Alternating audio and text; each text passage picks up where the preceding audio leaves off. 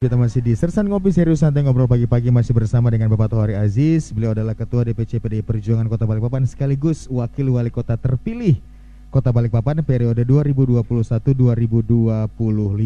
Kalau dikatakan politik itu jahat, saya pikir kita jangan subjektif sama politik kan gitu. Betul.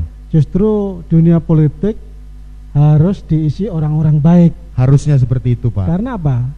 Seluruh kebijakan di negeri ini semuanya melalui jalur politik kan gitu. Ya. Mulai dari tingkat bawah, pemilihan ketua RT, ya, kan dipilih oleh masyarakat sekitar. Itu kan betul, proses Pak. politik juga. Iya, betul kan sih, gitu. Pak. Iya. Sehingga kita jangan bera priori bahwasanya dunia politik jahat. Saya pikir tidak.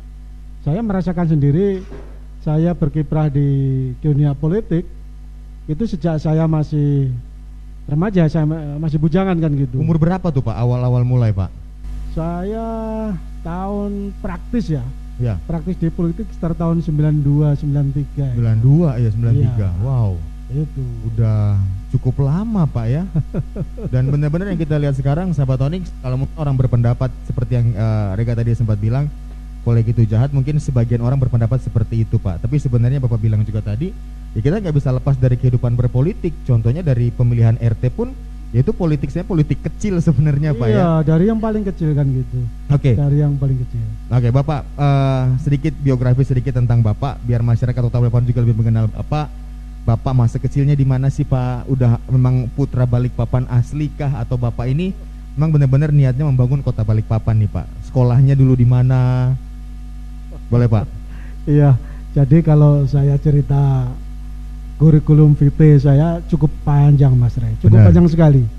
Jadi saya lahir tahun 1970 ya. Ya. Tepat pada hari koperasi, 12 Juli. 12 Juli. 12 Juli. Jadi kalau ada peringatan hari koperasi, itu juga peringatan dari ulang tahun saya. Ulang tahun kan Bapak gitu. juga, Sahabat ONX. Iya. Oke. Jadi saya dari kecil sampai SMA saya di Jawa Timur, saya di Magetan. Saya lahir di Magetan tanggal 12 tahun 70. Saya kecilan saya sampai SMA ya kehidupan kampung ya sangat dominan karena memang rumah saya di desa kan gitu. Ya. Kehidupan apa ya? Suasana santri sangat tinggi sekali karena memang kampung saya itu, kalau ke kampung saya ada tulisan Anda memasuki kampung NU kan gitu. Oh. Memang lingkungan saya kan lingkungan NU. Saya itu 7 saudara. 7 saudara. Saya anak ketiga, ayah saya Pak Ramadan. Itu Siap. beliau itu seorang guru. Oh, seorang guru. Tapi guru zaman dulu kan guru Umar Bakri kan gitu. Iya, betul. Punya sepeda pancal itu udah seneng banget kita. Betul. Punya kendaraan sepeda pun udah luar biasa, Pak ya. Betul. Beda dengan guru zaman sekarang, alhamdulillah udah kesejahteraannya sangat Alhamdulillah baik, diperhatikan gitu oleh pemerintah. Oh ya, saya merasakan. Saya SD saya di Madrasah Ibtidaiyah Nahdlatul Ya. Atfal. SMP saya di Madrasah Sanawiyah. SMA saya di Yayasan Pesantren Sabil Mutakin. Ayah saya pendiri madrasah. Mulai madrasah Ibtidaiyah, sekolahan saya swasta dulu, di bawah Yayasan NU. Akhirnya setelah saya lulus itu masih madrasah Ibtidaiyah Nahdlatul Atfal. Saya lupa negeri tahun berapa gitu. Mulai belum punya gedung sendiri. Oke. Jadi saya sampai kelas 4 itu sekolah di madrasah itu. Di rumahnya penduduk, gedung sekolahnya. Oh. Di rumah penduduk. Jadi kalau yang punya rumah kadang nggak cocok, ya kita manggul bangku, kita pindah ke rumah gitu, sebelahnya. Pak. Coba nih, Sahabat ONX. Ini yang namanya saya bilang kristalisasi keringat ya. Perjuangan beliau menuntut ilmu sampai dengan menjadi seperti sekarang ini luar biasa sekali. Karena kalau menurut saya pribadi nih, Pak, maaf saya potong, Pak, tidak akan ada perjuangan yang tidak dibarengi dengan tekad dan juga usaha, Pak. Jadi sebenarnya yang kita lihat beliau sekarang ini bisa bersama-sama kita menjadi wakil wali kota terpilih ya karena perjuangan beliau juga. Bayangin doa beliau, keluarga, doa orang tua. Doa dan juga keluarga, Pak ya. Silaturahmi, intinya kita harus silaturahmi dengan banyak orang, dengan masyarakat, dan kata kuncinya berpikir positif. Itu dia, Pak. Itu kunci utama sebenarnya. Kita berpikir positif kepada siapapun yang ada di sekitar kita yang akan menimbulkan juga efek baik bagi kita, Pak ya. Oke, tadi saya sempat menangkap Bapak masa kecilnya di Jawa, di Magetan, Pak. Memutuskan untuk pindah ke Balikpapan Itu kapan sih Pak? Dan sebenarnya kenapa pengen pindah ke Balikpapan Pak? Ya saya kan harus mengalah ya. Saya 7 saudara, adik saya 4, ayah saya guru, ibu saya ibu rumah tangga. Kalau pada saat itu saya nggak segera memutuskan saya merantau, saya kasihan adik saya. Karena pada saat saya lulus di PSM itu pesantren sambil mutakin, saya tes UMPTN di Universitas Jember sama UNS Solo. Dua-duanya gagal. Oh, dua-duanya gagal. Saya kalau ke swasta saya berpikir panjang. Ayah saya sanggup nggak membiayain saya, sementara Betul. saya masih punya adik 4 yang perlu sekolah kan gitu. Sehingga saya putuskan beli tiket kapal laut. Waktu itu Kambuna ke Balikpapan, itu masih transit ke Ujung Pandang. Dulu belum Makassar, masih Ujung Pandang. Ujung Pandang. Itu tiketnya saya masih ingat 14.000.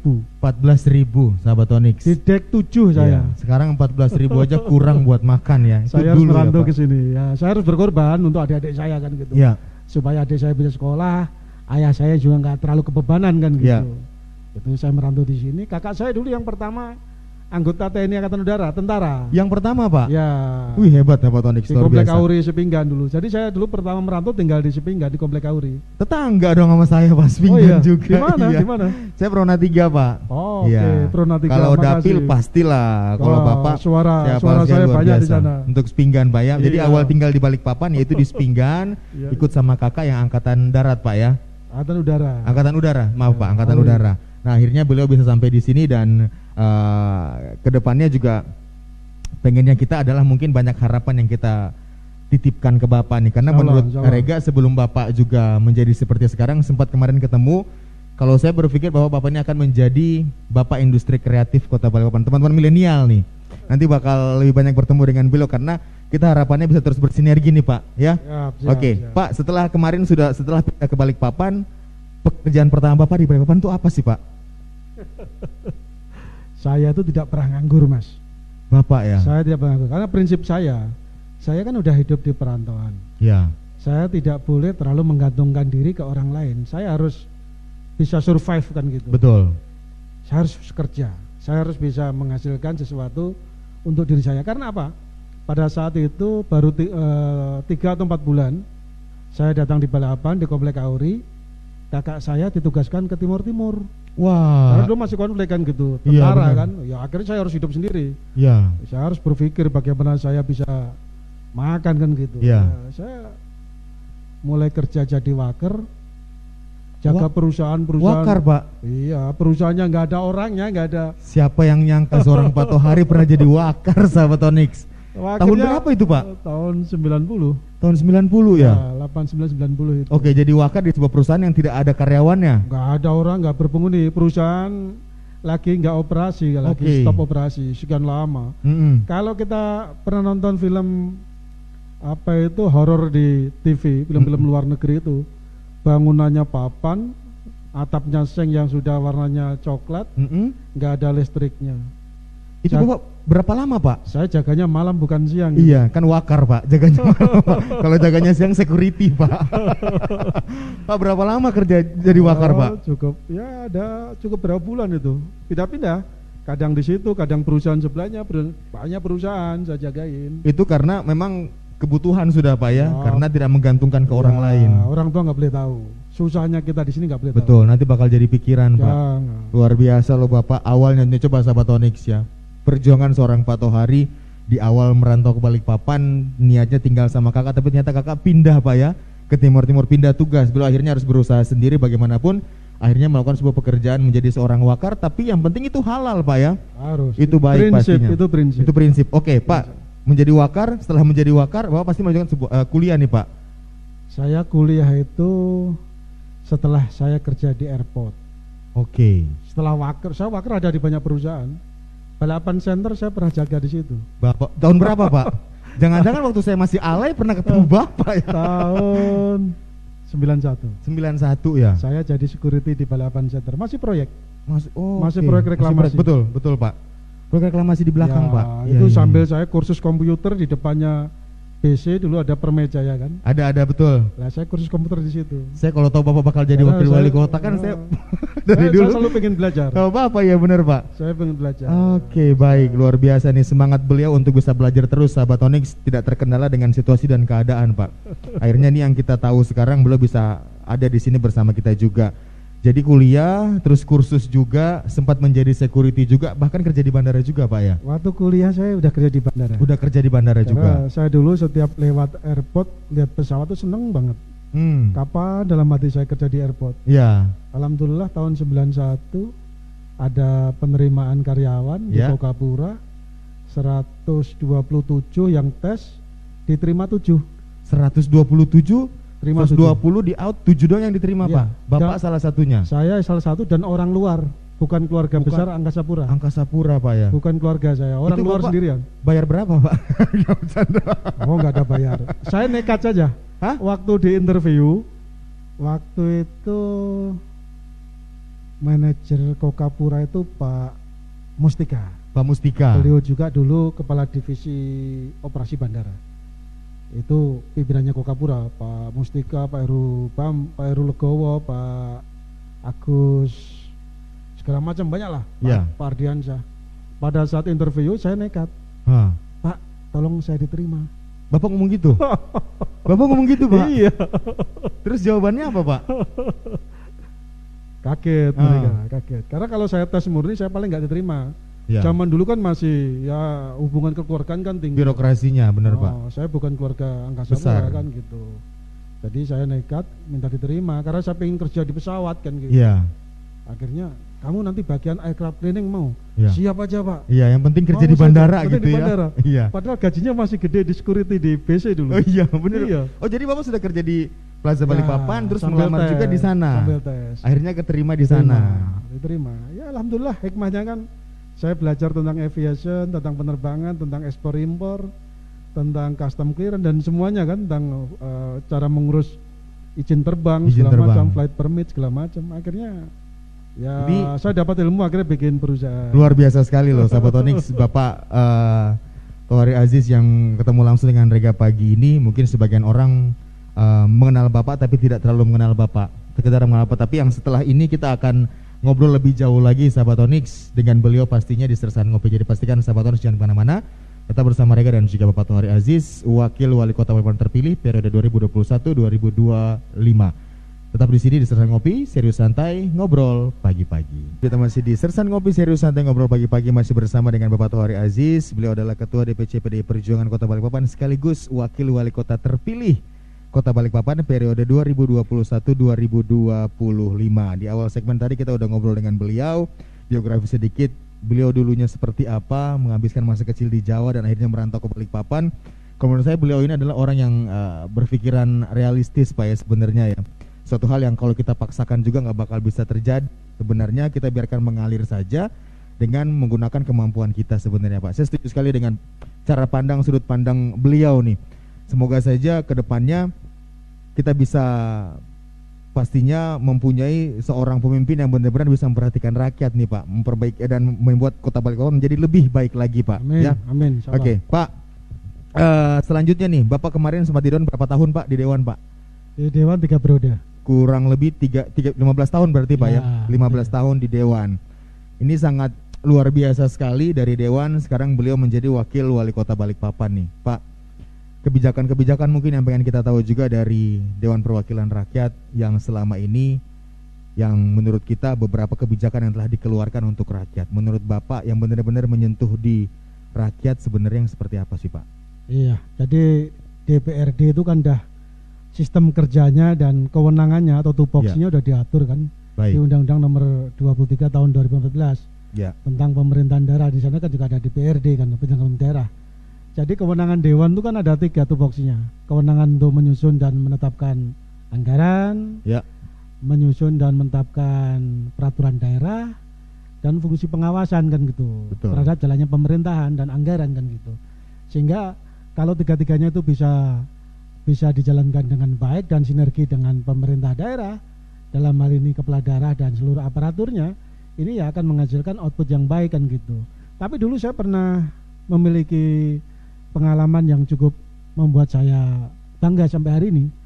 Periode saya pertama dulu, saya pernah ditugaskan waktu ketua DPR-nya abang kita, Pak ABS. Saya pernah ditugaskan oleh DPRD teman-teman sebagai ketua pansus aset kapal feri cepat. Wah. Yang dulu sempat ngangkrakan dulu, sempat Betul. rame dulu kan itu. Ya. Berapa kali pansus kan gagal terus dulu. Sehingga sebelum tahun 2013 Balikpapan, pemerintah Kota Balikpapan tidak pernah mendapatkan opini wajar tanpa pengecualian. Belum pernah. Jadi pada saat saya ditugaskan sebagai ketua pansus, alhamdulillah saya dapat menyelesaikan pansus tersebut. Itu konsorsium kapal feri cepat dulu. Itu kalau nggak salah dulu pengadaannya waktu itu menghabiskan anggaran kurang lebih 40 miliar. Pada saat itu kan besar sekali kan gitu. Besar banget, Karena Pak. tahun segitu kan dolar masih rendah kan. Periode gitu. pertama lagi, Pak ya. Iya. Jadi dulu konsorsium pemerintah Kota Balikpapan, pemerintah Kutai Timur, lalu Bontang, Kabupaten Pasir sama swasta.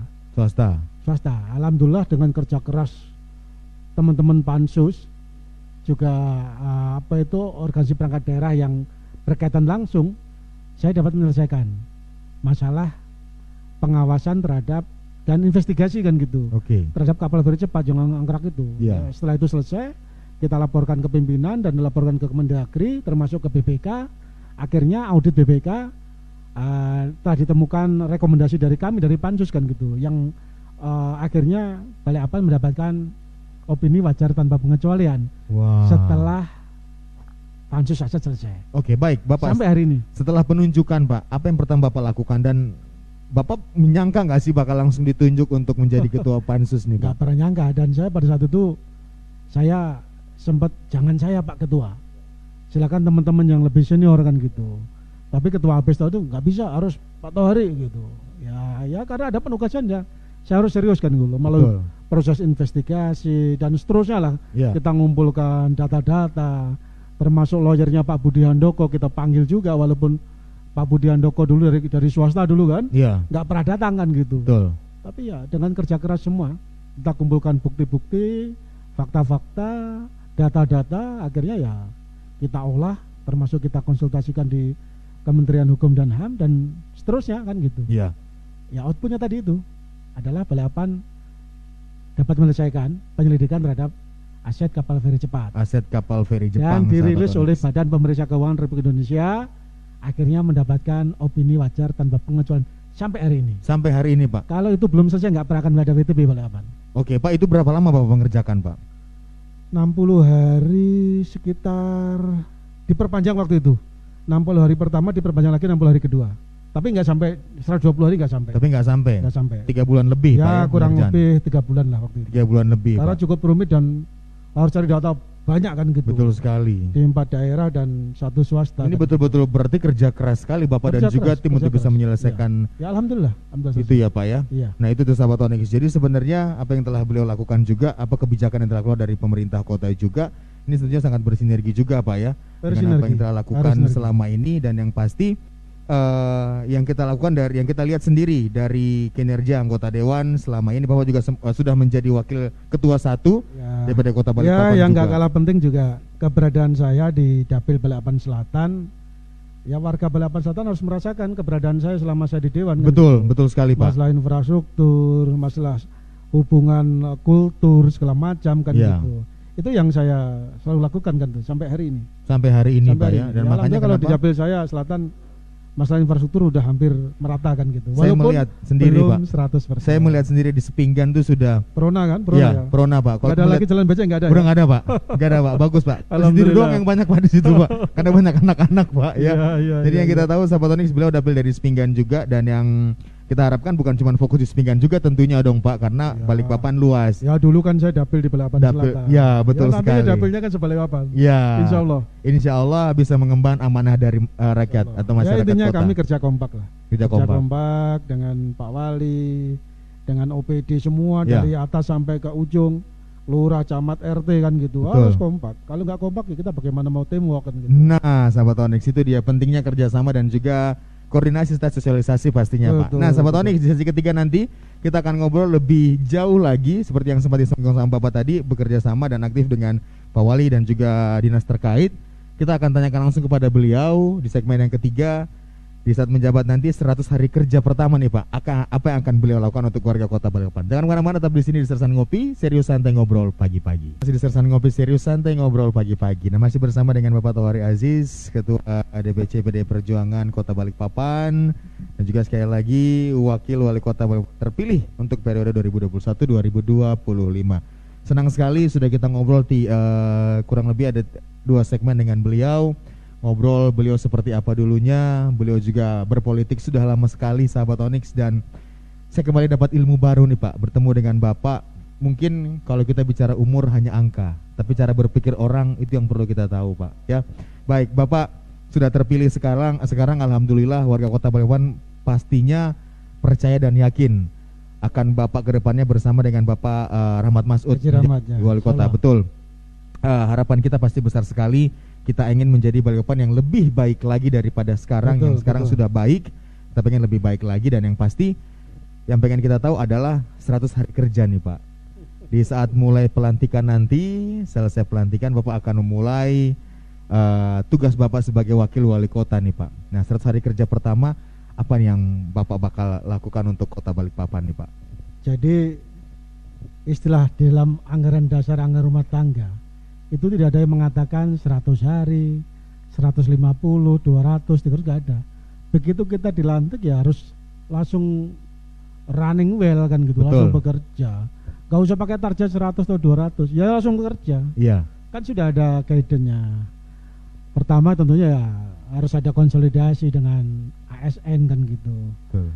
Karena pemerintah daerah kan aparaturnya mulai dari sekretaris daerah, asisten, kepala dinas, sampai camat, lurah dan RT kan ya, kita konsolidasi dulu ke dalam. Harus cair dulu kan gitu. Ini kan habis perhelatan politik. Nah, betul. Pasti ada suasana yang ada sedikit perasaan ya, agak itu kita pahami kan. Ya, gitu. Betul Pak. Tapi nggak boleh berlama-lama. Betul. Dari sekarang pun udah harus mulai recovery kan gitu. Benar Pak, harus seperti itu. Ini kan pemerintah, jangan mengorbankan masyarakat kan gitu. Iya, benar. Kalau memang ada masalah pribadi ya sudahlah. Karena kita tujuannya jangan sampai itu dibawa-bawa ke ranah politik Pak ya. Kita pengennya juga semuanya baik-baik saja. Profesional, betul Pak. Itu yang kita butuhkan, profesionalitas kerja. Dan yang pasti di saat mulai menjabat nanti udah dilantik, selain konsolidasi nih Pak dengan beberapa dinas terkait, apa yang bakal Bapak lakuin? Jadi Pak Haji Rahmat ini kan incumbent. Beliau saat ini juga masih menjabat sebagai Wakil Wali Kota. Dan saya pun di DPRD kan juga baru bulan September kemarin saya mengundurkan diri kan. Mengundurkan diri. Oke, baik. Artinya evaluasi termasuk inventarisasi persoalan kota, saya pikir kan sudah ada semua kan gitu. Ya. Tinggal koordinasi. Ya, tinggal koordinasi. Ini yang penting. Bagaimana solusi ke depan? Hari ini saya yakin udah ada solusinya, tapi belum semuanya terselesaikan dengan baik kan gitu. Ya. Nah, tugas kami ya menyelesaikan kan gitu. Betul. Termasuk tantangan kota karena lagi COVID, inovasi kita ke depan seperti apa untuk menggerakkan ekonomi, lalu termasuk untuk menjaga agar masyarakat Balikpapan sehat dan COVID tidak meluas lagi kan gitu. Betul. Itu kan upaya-upaya yang sekarang harus kita hadapi. Iya. Yang real sekarang adalah masalah COVID dan ekonomi kan. Nah, itu yang memang harus, itu sebenarnya itu berdampingan Pak ya, ekonomi dan juga pandemi seperti ini, karena mengingat juga di saat kita harus tetap stay safe juga, tapi di sisi lain kita harus bekerja juga Pak. Harus berjalan. Itu yang karena roda ekonomi pemerintahan harus tetap berjalan. Harus berjalan seperti itu. Oke. Nah, kalau kita melihat dari sistem ekonomi juga untuk teman-teman industri kreatif, teman-teman milenial nih Pak. Nah, ini kita masuk ke milenial nih Pak. Iya, keren itu, keren. Iya, karena bicara milenial mereka punya segudang kreativitas yang harusnya mereka salurkan. Oke Pak, untuk teman-teman milenial sendiri nih, dari Bapak Thohari sendiri melihat teman-teman milenial Kota Balikpapan seperti apa untuk saat ini Pak? Jadi pertumbuhan lalu kreativitas anak-anak muda Balikpapan ini sangat luar biasa. Kita melihat dari sudut Kota Balikpapan dari ujung ke ujung, itu semua industri yang tumbuh adalah industri kreatif, dan pelakunya rata-rata anak-anak muda, anak-anak milenial kan gitu, baik di bidang UMKM, di bidang fashion, di bidang olahraga pun juga anak muda, di bidang yang aplikasi kan gitu, itu anak-anak muda semua. Jadi di saat pandemi COVID ini kan banyak kegiatan yang dilakukan melalui tidak berinteraksi dengan banyak orang kan gitu. Betul. Itu industri e-sport, online segala macam, ini kan luar biasa. termasuk anak-anak kita ke mall kan kurang kemarin. Iya, betul. Jadi banyak mereka melihat branding ataupun trading itu lewat aplikasi kan gitu. Aplikasi. Mereka belanja lewat aplikasi. Nah ini apa itu potensi yang sangat baik yang harus kita explore kan gitu untuk anak-anak muda kita. Yang pertama adalah kita berikan motivasi, kita berikan ruang, kita berikan fasilitas, dan kita harus turun juga supaya mereka merasa wah saya dekat dengan semuanya kan gitu. Jangan hanya sekedar memerintahkan saja. Jangan hanya sekedar menyuruh saja, tapi ikut ambil bagian juga di situ. Bukan eranya lagi memerintah kan gitu. Ya. Tapi eranya kita bersama-sama. Betul. Bersama-sama berkolaborasi kan gitu. Iya, betul sekali, jadi Pak. kita juga jadi muda lagi kan gitu. Iya, makanya saya bilang umur tuh cuma sekedar angka, Pak, ya. Bergaul dengan teman-teman milenial yang muda dengan cara berpikir terbuka mereka, sebenarnya bisa menjadi pelajaran bagi kita semua juga, Pak. Termasuk radio ini perannya kan luar biasa nih. Iya, terima kasih, Pak. Informasi kepada masyarakat, ke adik-adik kita. Karena kalau kita bicara soal himbauan dan juga informasi, kita berusaha sebaik mungkin untuk bisa bersinergi dengan pemerintah dan juga memberikan informasi yang baik buat masyarakat Kota Balikpapan, Pak. Ya. Pak, kalau melihat kita masih bicara milenial nih, Pak, teman-teman industri UMKM juga, teman-teman industri kreatif Kota Balikpapan juga. Kalau untuk brand lokal sendiri, menurut Bapak ada pertumbuhan gak sih, Pak, untuk Kota Balikpapan nih, teman-teman industri kreatif, Pak? Jadi waktu kampanye kemarin, mohon maaf ya, saya cerita kampanye kemarin, saya dibantu oleh Pak Ganjar, Gubernur Jawa Tengah. Begitu turun dari pesawat, beliau kan belum sempat sarapan. Saya tanya, Mas Ganjar, karena senior saya di KMN kan gitu. Mas, nanti mau sarapan apa? Ini ada soto Makassar sama nasi kuning. Nasi kuning, langsung. Jadi brandnya nasi kuning di Balikpapan. Kalau sarapan, belum sarapan. Kalau belum nasi kuning. Belum nasi kuning. Itu juga jadi brandnya kan gitu. Iya, betul. Yang kedua, Mbak Oneng, Rika Diah Pitaloka, bantu saya juga kampanye. Jadi pertanyaan, Mas, aku mau cari batik. Batik Balikpapan ada nggak? Wah, ada, Mbak. Ada dong. Gitu. Ada, saya bilang.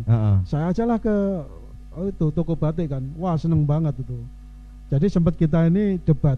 Polanya pola apa itu anggrek, atau pola apa namanya?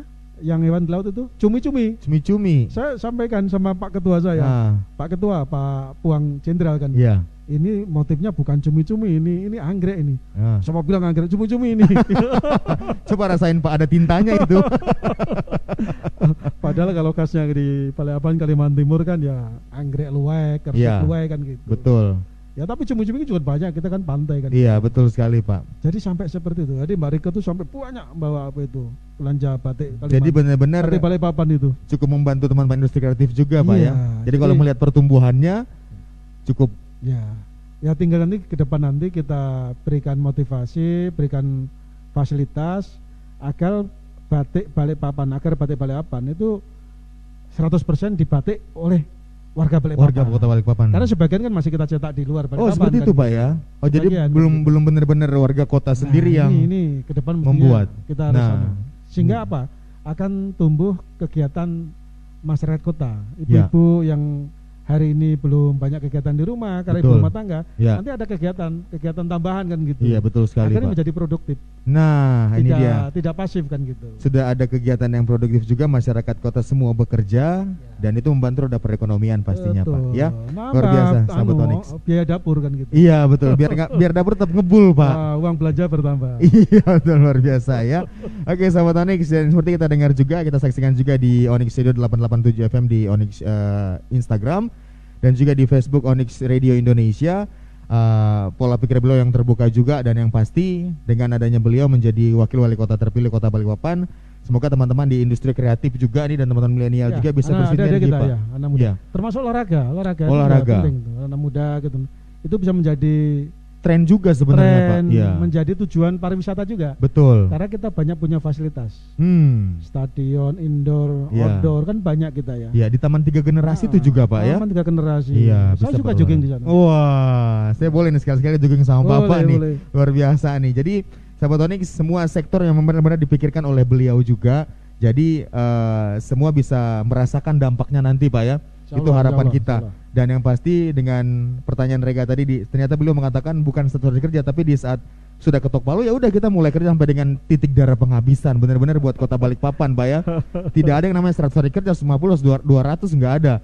Yang penting sudah memang dipilih, ya udah kita kerja sesuai dengan apa yang sudah kita janjikan kepada masyarakat. Insya Allah, Baik Bapak, terima kasih Pak. Nanti kita lanjut lagi, masih ada segmen terakhir kita di Sersan Kopi bersama dengan Bapak Thohari Aziz. Jangan kemana-mana. Masih disiarkan langsung dari Studio Soto Makan Coffee and Roastery, Gedung Kreatif ONX Radio, di Sersan Kopi Serius Santai Ngobrol Pagi-Pagi.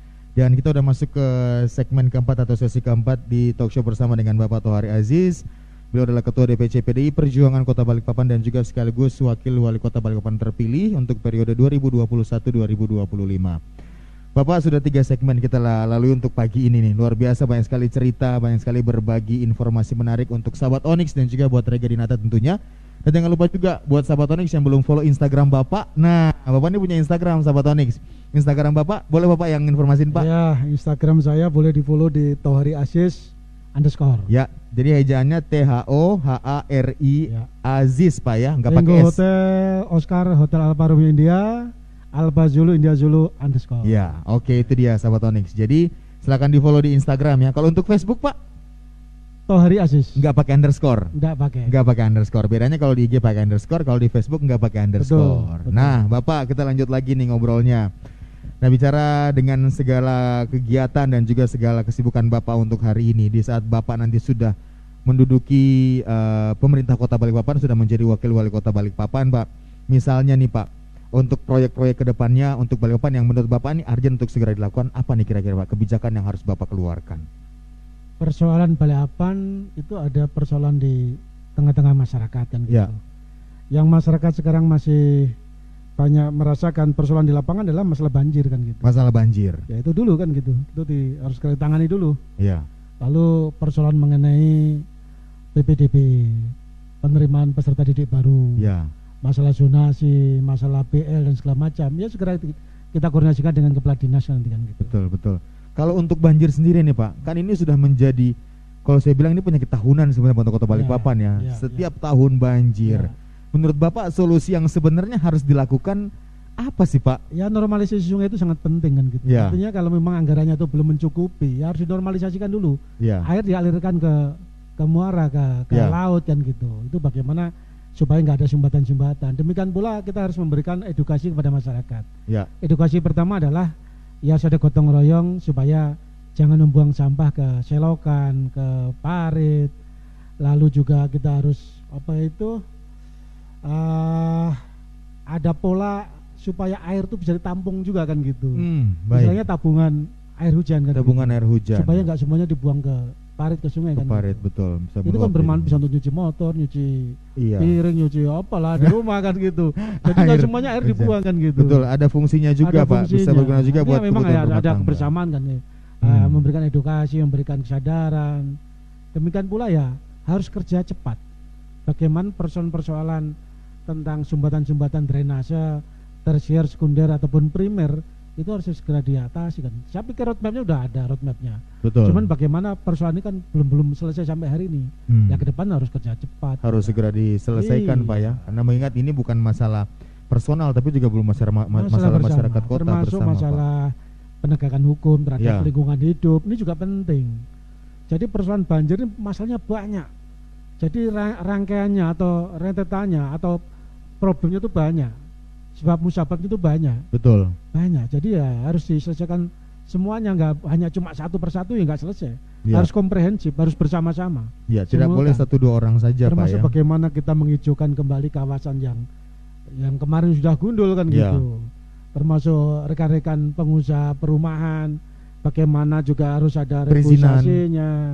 Lalu bagaimana kalau amdalnya itu harus ada bosom, dibangun juga bosom kan gitu. Iya betul. Jangan diserahkan semuanya ke pemerintah, habis dana pemerintah nggak cukup kan gitu. Berarti harus bersinergi juga dengan swasta tentunya Pak. Dan harus kita sama-sama disiplin lah, punya tanggung jawab bersama kan. Iya gitu. Betul sekali Pak. Ini yang menurut saya luar biasa. Saya udah menangkap maksud dari percakapan kita untuk hari ini Bapak. Saya mau ngucapin terima kasih sekali lagi nih Pak. Sudah bisa datang ke sini dan juga informasi yang sudah Bapak sampaikan. Satu pertanyaan lagi nih Pak. Misalnya nih Pak, ini kan sering timbul ada pertanyaan besar di luar nih Pak. Kalau sudah jadi entar Bapak sudah duduk di sana, kita masih bisa ketemu Bapak nggak sih? Nah misalnya nih Pak, misalnya ada masyarakat yang pengen langsung ketemu dengan Bapak untuk memberikan masukannya dia. Ya. Harus ada. Jadi gini, insya Allah saya ini kan berangkat dari masyarakat marahin kan, masyarakat bawah kan. Gitu. Oke. Saya lebih suka nongkrong di warung kopi, nongkrong di pinggir jalan, ibaratnya kan seperti itu.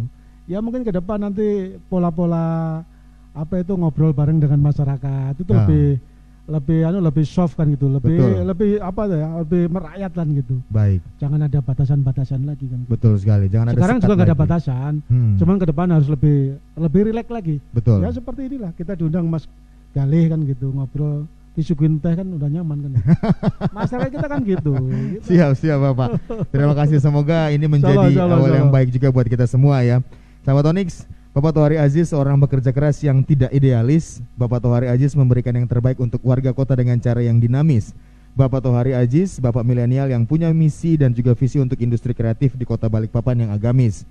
Bapak Thohari Aziz dengan segala pola pikir beliau yang terbuka dan realistis. Sekali lagi selamat Bapak untuk terpilihnya Bapak Thohari Aziz telah menjadi terpilih. Selamat juga untuk Pak Rahmat Masud dong. Ya, tentunya juga selamat kepada Bapak Wali Kota terpilih Haji Rahmat Masud SE sebagai Wali Kota Balikpapan dan Bapak Rahmat Thohari Aziz selaku Wakil Walikota Balikpapan periode 2021-2025.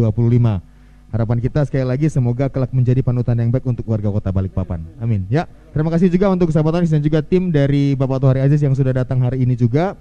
Dan juga tentunya untuk sahabat ONX yang sudah ikutan nonton live kita di Instagram ONX Radio 887 FM dan juga sudah gabung di Facebook ONX Radio Indonesia. Reka Dinata pamit dari Sersan Ngopi, sampai ketemu lagi minggu depan.